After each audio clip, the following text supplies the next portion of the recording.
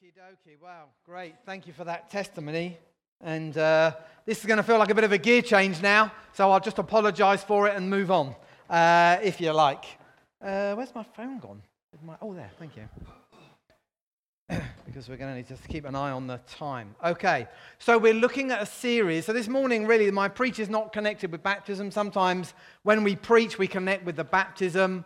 This time we decided actually we will carry on our encountering series because just to let you know, Christmas is coming. I mean, it is kind of around the corner. This is the first Sunday of December. And we've been looking as a church at this series of encountering Jesus. And so I got the Jesus' encounter with Mary. You know, I'm going right, the early encounter. So I'm going to read for you very well-known passage, Luke 1, 26 to 49. It'll come up behind us, I think. Very well-known passage, and then we'll speak about it. So Luke 1, 26 to 49. In the 6th month of Elizabeth's pregnancy, God sent the angel Gabriel to Nazareth, a town in Galilee, to a virgin pledged to be married to a man named Joseph, a descendant of David. The virgin's name was Mary. The angel went to her and said, "Greetings, you who are highly favored, the Lord is with you." Mary was greatly troubled at his words and wondered what kind of greeting this might be. Yeah, me too. But the angel said to her, "Do not be afraid, Mary, you found favor with God.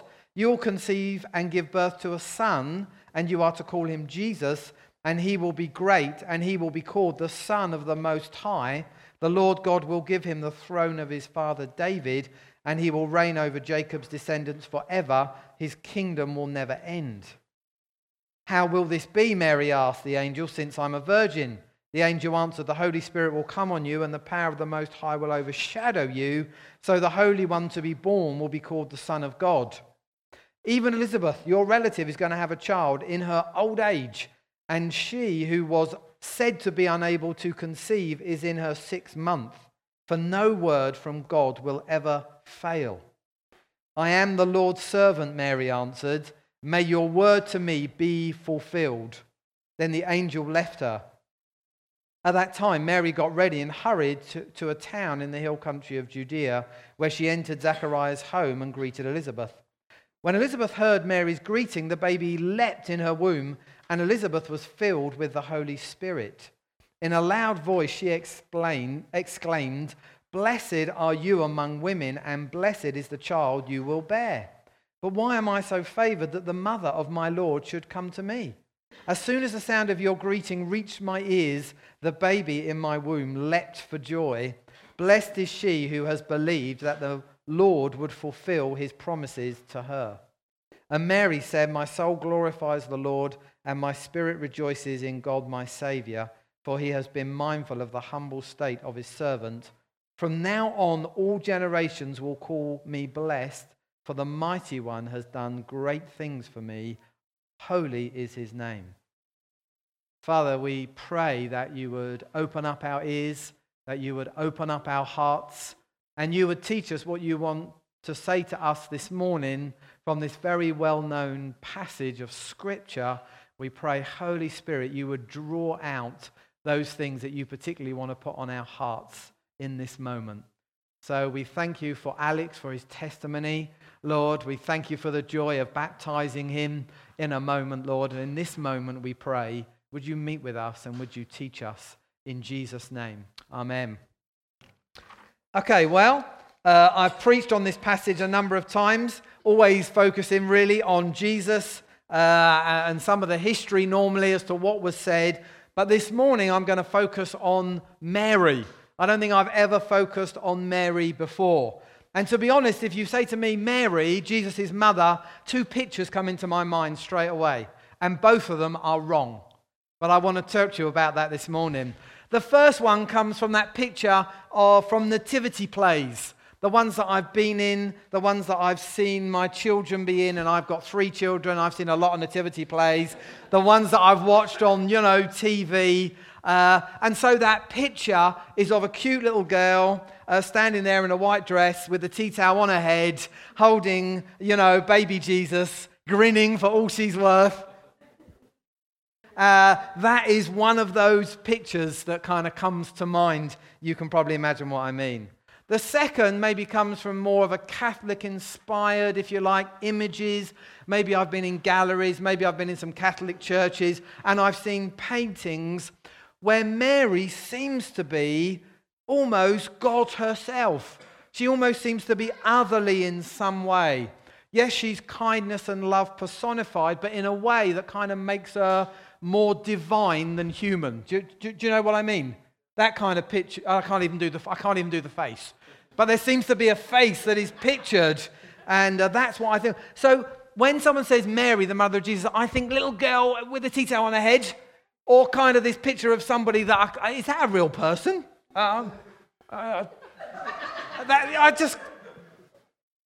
Both those images are wrong. If we want to understand who Mary was and what she was like, I think we have to look at the Bible and see what the Bible tells us about her, because the Bible is what God says. And what God says about Mary is important, in a sense, not from anywhere else. So let's have a look at, firstly, a few things. We're going to look at how Mary reacts to this news. We're going to look at her character. And then we're going to look, in a sense, at why, in a sense, she was so special or not so special. So the first one, Mary's reaction to the big news. You see, how people react under pressure, either positive or especially negative, tells you a lot about their character. Because under those kind of circumstances, those pressured moments in our lives, what is really inside of us comes out. What's really inside of our hearts and our minds comes out, often in our mouths, and then closely followed by our actions. Because in high pressure, stressful moments, the masks go, the guard gets let down, the pretense goes, the image that we want to project of ourselves to other people becomes secondary, and what comes out is what we're really like, what we really believe. So how does Mary react to this news that she's going to get pregnant by God and give birth to his son? And we're so familiar with it, we can miss it. An angel comes, you're going to give birth, God's going to be the dad, and he's going to be God's son. I mean, this is the news that she's given. And Mary has difficulty understanding it. She asks, how will this be? She knows she can't conceive a child because she's a virgin.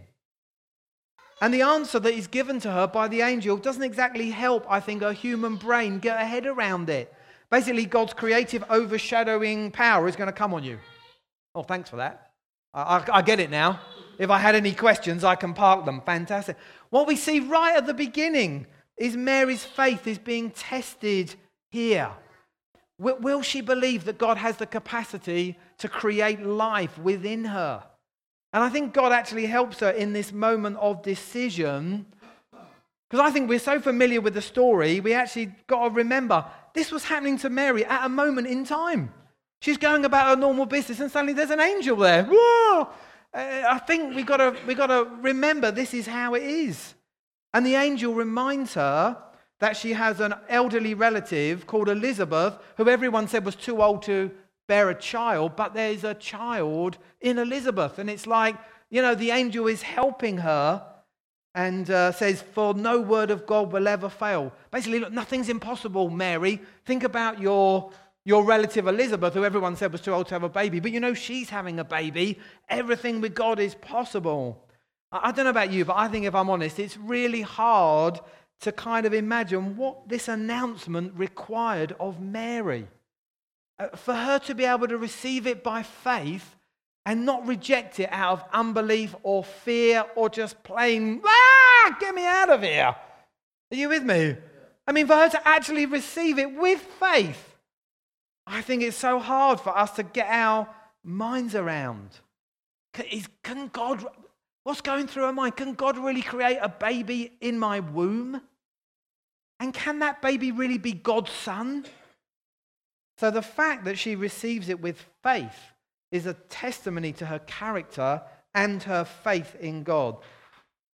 God has said things to me that are a lot less challenging in terms of a stretch of faith that I have rejected or not obeyed out of unbelief. Really, lots of things God has said to me is nowhere near like this to Mary. So let's just focus on what this passage teaches us about Mary's character and faith in God. I'll run through them. There are 7 or 8 of them I've picked out for you. Number 1, she was sexually pure. She was a virgin. She was pledged to be married, but she hadn't slept with a man or her intended. Second one it tells us about her character was that she was thoughtful. It says in verse 29, she was troubled by his words, I bet she was, and wondered what kind of greeting. She's wondering what kind of greeting this might be. It says in Luke 2:19, Mary treasured these things and pondered them in her heart. She's thoughtful, actually, and thoughtful in terms of thinking things through. I think most of us would just be freaked out and out the door. She's going to think them through. She's clearly obedient. I am the Lord's servant. May your word to me be fulfilled. If you say it, then let it be fulfilled in my life. She's obedient here. She was believing. Did you see how in verse 45 Elizabeth says to her, blessed is she who has believed that the Lord would fulfill his promises to her. She's believed what's been said. This is not, oh, well, okay, if you say so, we'll see. No, she has believed that it will happen because God has said that it will happen. She's worshipful. Verse 46 and 7, Mary says, my soul glorifies the Lord. My spirit rejoices in God, my Saviour. She's worshipping him. She's humble. There's no sense in Mary that she's kind of bigging herself up, that what God's called her to, etc. She's one of the few people that can, she says, for she has been mindful of the humble state of his servant. She understands who she is in relation to God. She's genuinely humble. She can even say that. And I would say that she was content, or she understood her small part in God's big plan. She kind of gets it. From now on, all generations will call me blessed, for the mighty one has done things for me. Holy is his name. She kind of understands that she has got a part now to play in God's plan. So when you look at Mary, what you see is an exemplary character. One commentator described her as a model believer who simply takes God at his word. And this level of maturity and devotion is displayed by someone who Christian academics believe was around 15 or 16 years of age. Mary isn't even a wise old lady. She's not even a wise middle-aged lady. She's not even a wise lady in her 20s. If she was alive today and lived here, she'd be going to this school, but not as a teacher. She'd be one of the pupils. She's living in a world which prizes males above females, and she's a female. She's living in a world and a time that reveres age and the wisdom that comes from it, and she's barely out of childhood. Mary is a nobody from a nowhere town. Her parents are nobodies. They have no status in their society. They're not governors or kings or princes, nothing like that. And even the place where she comes from is a nowhere place. It's not like London is to England or Edinburgh to Scotland. It's not a capital city. She's a nobody who comes from the back end of nowhere. We've got to understand this because it makes her faith all the more incredible. I think. If it's just me, that's fine. But I think we're supposed to see this, and wow, she's not born as a king's daughter, a princess in a palace expecting to rule. She's a nobody from nowhere, and an angel turns up. You're going to have God's son. Okay, if that's what you say. That's what it's like. Seems to me God hasn't prepared her in any way for the appearance of this angel. There doesn't seem to have been any preparatory ground done. And the angel comes and he gives her this massive, great, big surprise. God's son's going to be born in the world and he's going to be born through you. And Mary has a remarkable character and faith in God, which is shown by her response. If my character was half as good as Mary's, I would be twice the man of God that I am. I'll say that again. If my character and faith in God was half as good as Mary's, then I'd be twice the man of God that I am. I think she had a remarkable character. So spiritually speaking, it is not right for me to think about Mary as a little girl with a tea towel on her head. I think she is a spiritual giant and a hero of the faith. And going back to what I said at the start, that's why that one is wrong. But having said all that, let me now explain to you why the other one is wrong as well. Are you still with me? All right. God's choosing of Mary was an act of grace, not reward. Having said all that, God's choosing of Mary was an act of grace, not reward. You see, despite all these qualities, God's choice of Mary to bear this child springs from God's grace, not any goodness or merit in and of her. She was the object of God's unmerited, unearned goodness and grace. Her description as one who has found favor with God makes it clear that God has acted on her behalf, not because of her character, not because of her actions. She's not being rewarded by God. She has found favor with God. Truth is, Mary is completely perplexed by this sudden announcement. She didn't seek this part in God's plan.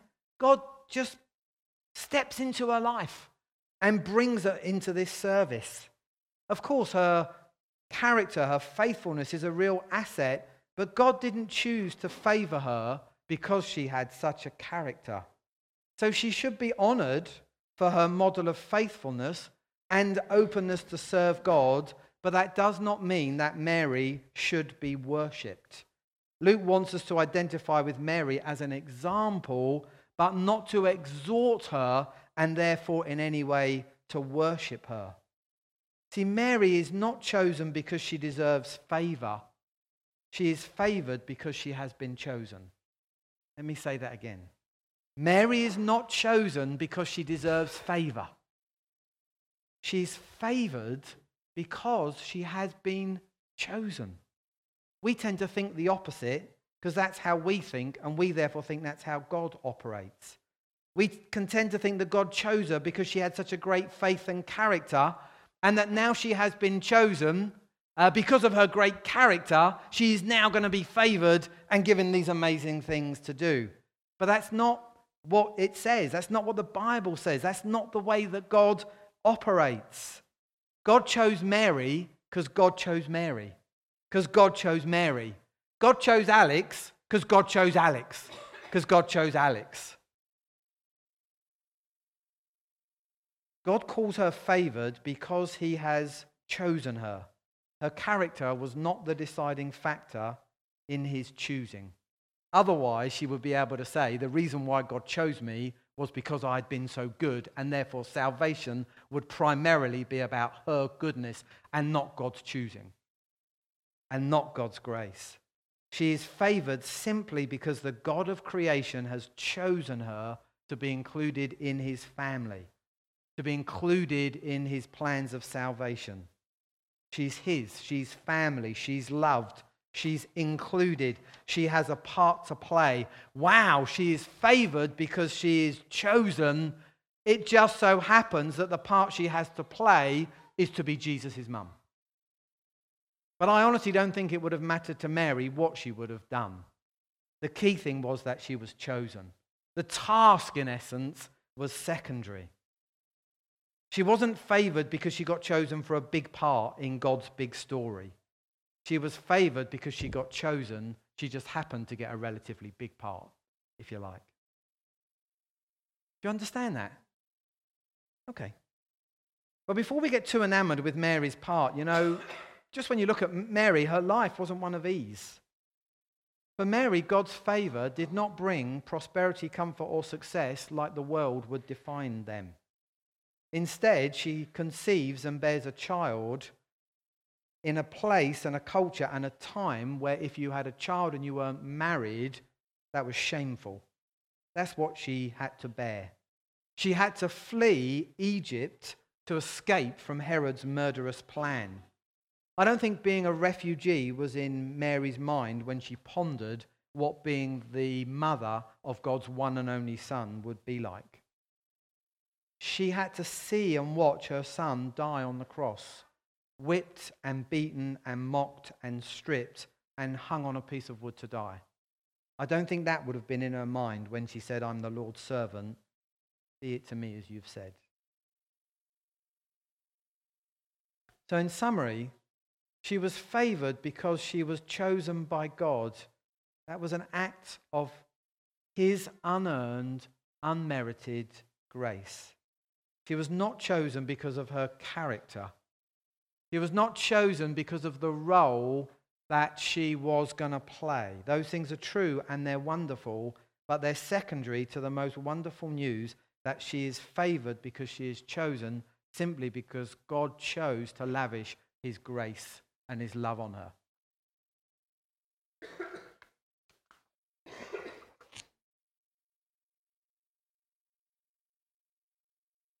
If you're a Christian here this morning, then like Mary, you are favored just because you are chosen. Alex is favored because he's been chosen. God has chosen to break into his life, and Alex responded. But God was the one who initiated and spoke to him, spoke to Alec in the same way he spoke to me, in the same way he spoke to Mary.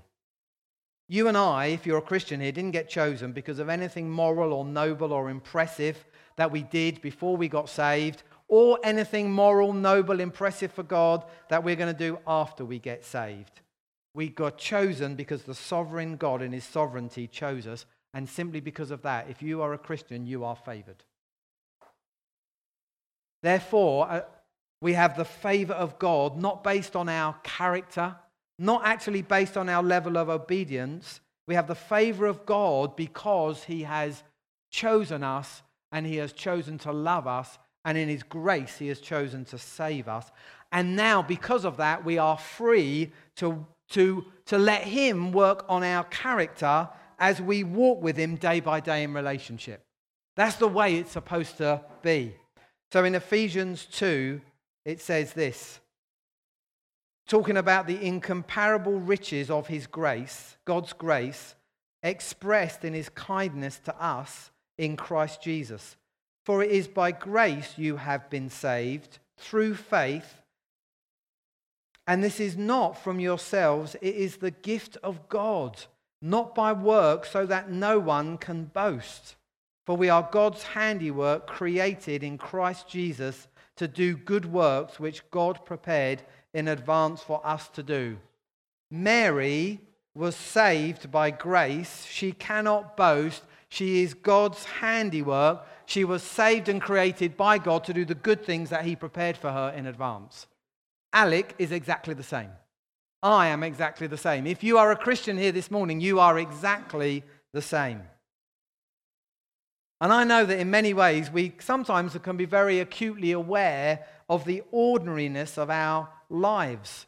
Sometimes even things that we do for God seems quite ordinary. This morning, for us to meet here, people have done lots of ordinary things.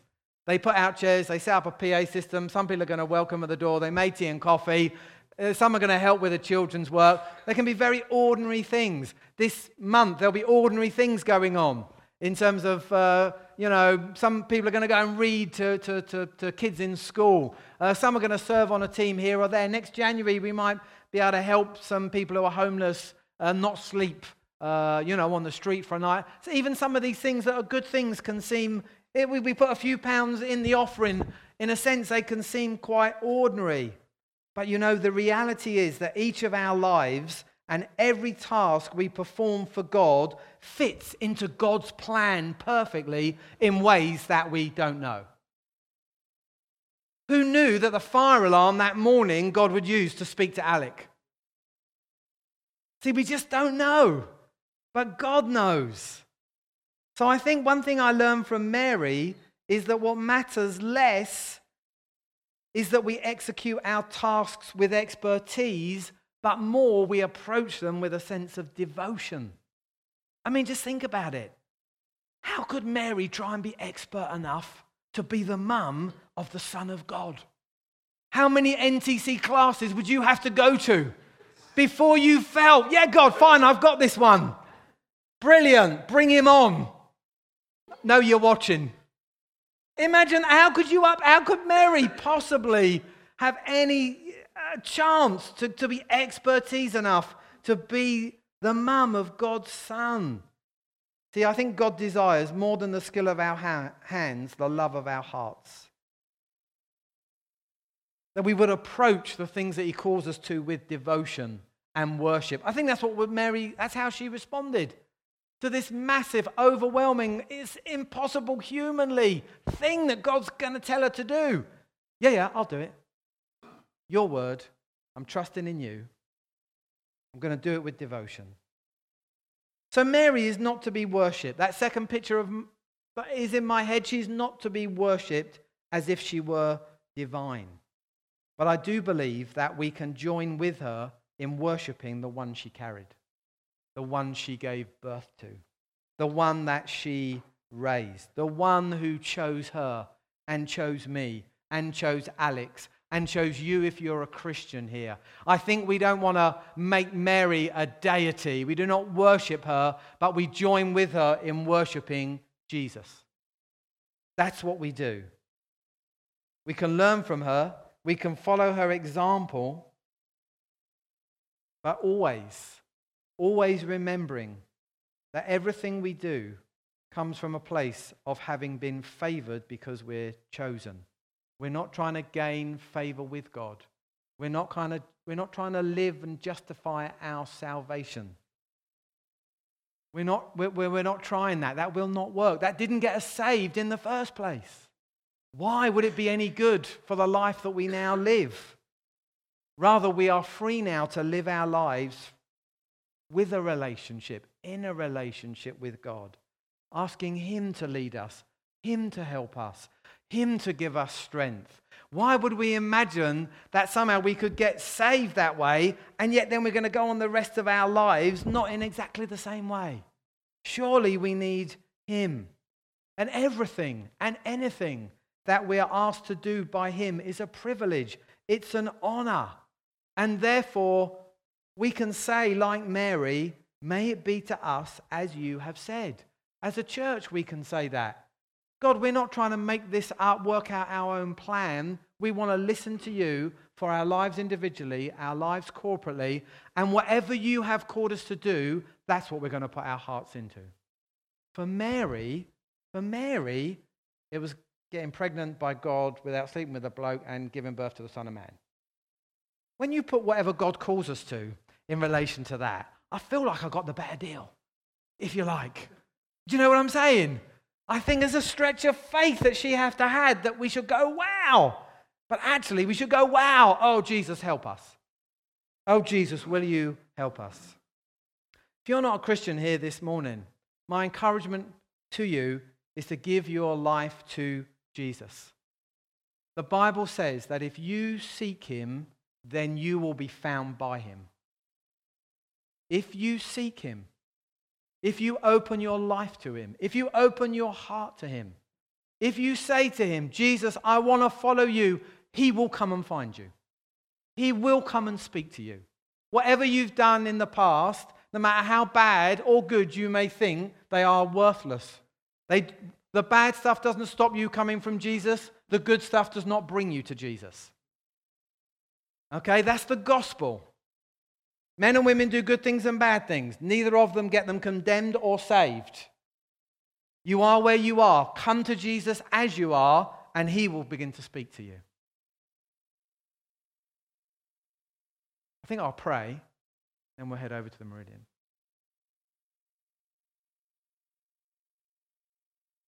Lord Jesus,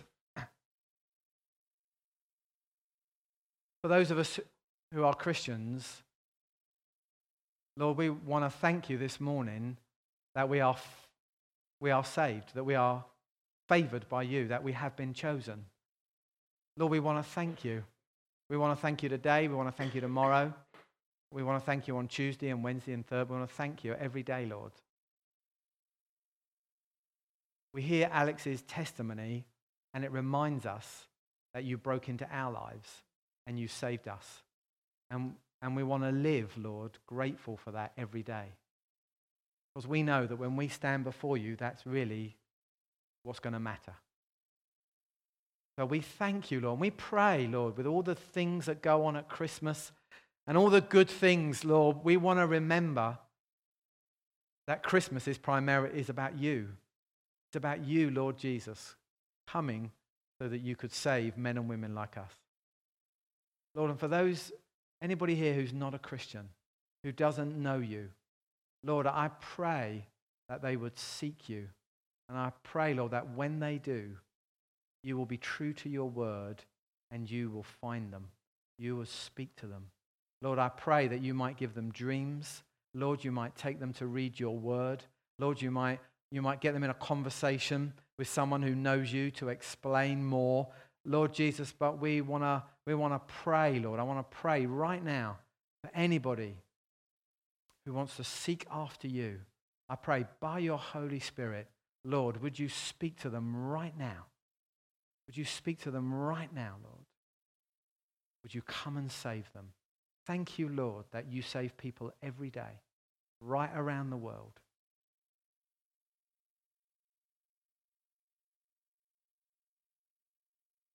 And Father, we do ask now as we go to baptize Alec, Lord, we pray that you would fill him with your Holy Spirit. Lord, he said that. Lord, he desires that. Your word says it. And so, Lord, we pray that as we have the joy of baptizing him, Lord, you will fill him with your Holy Spirit.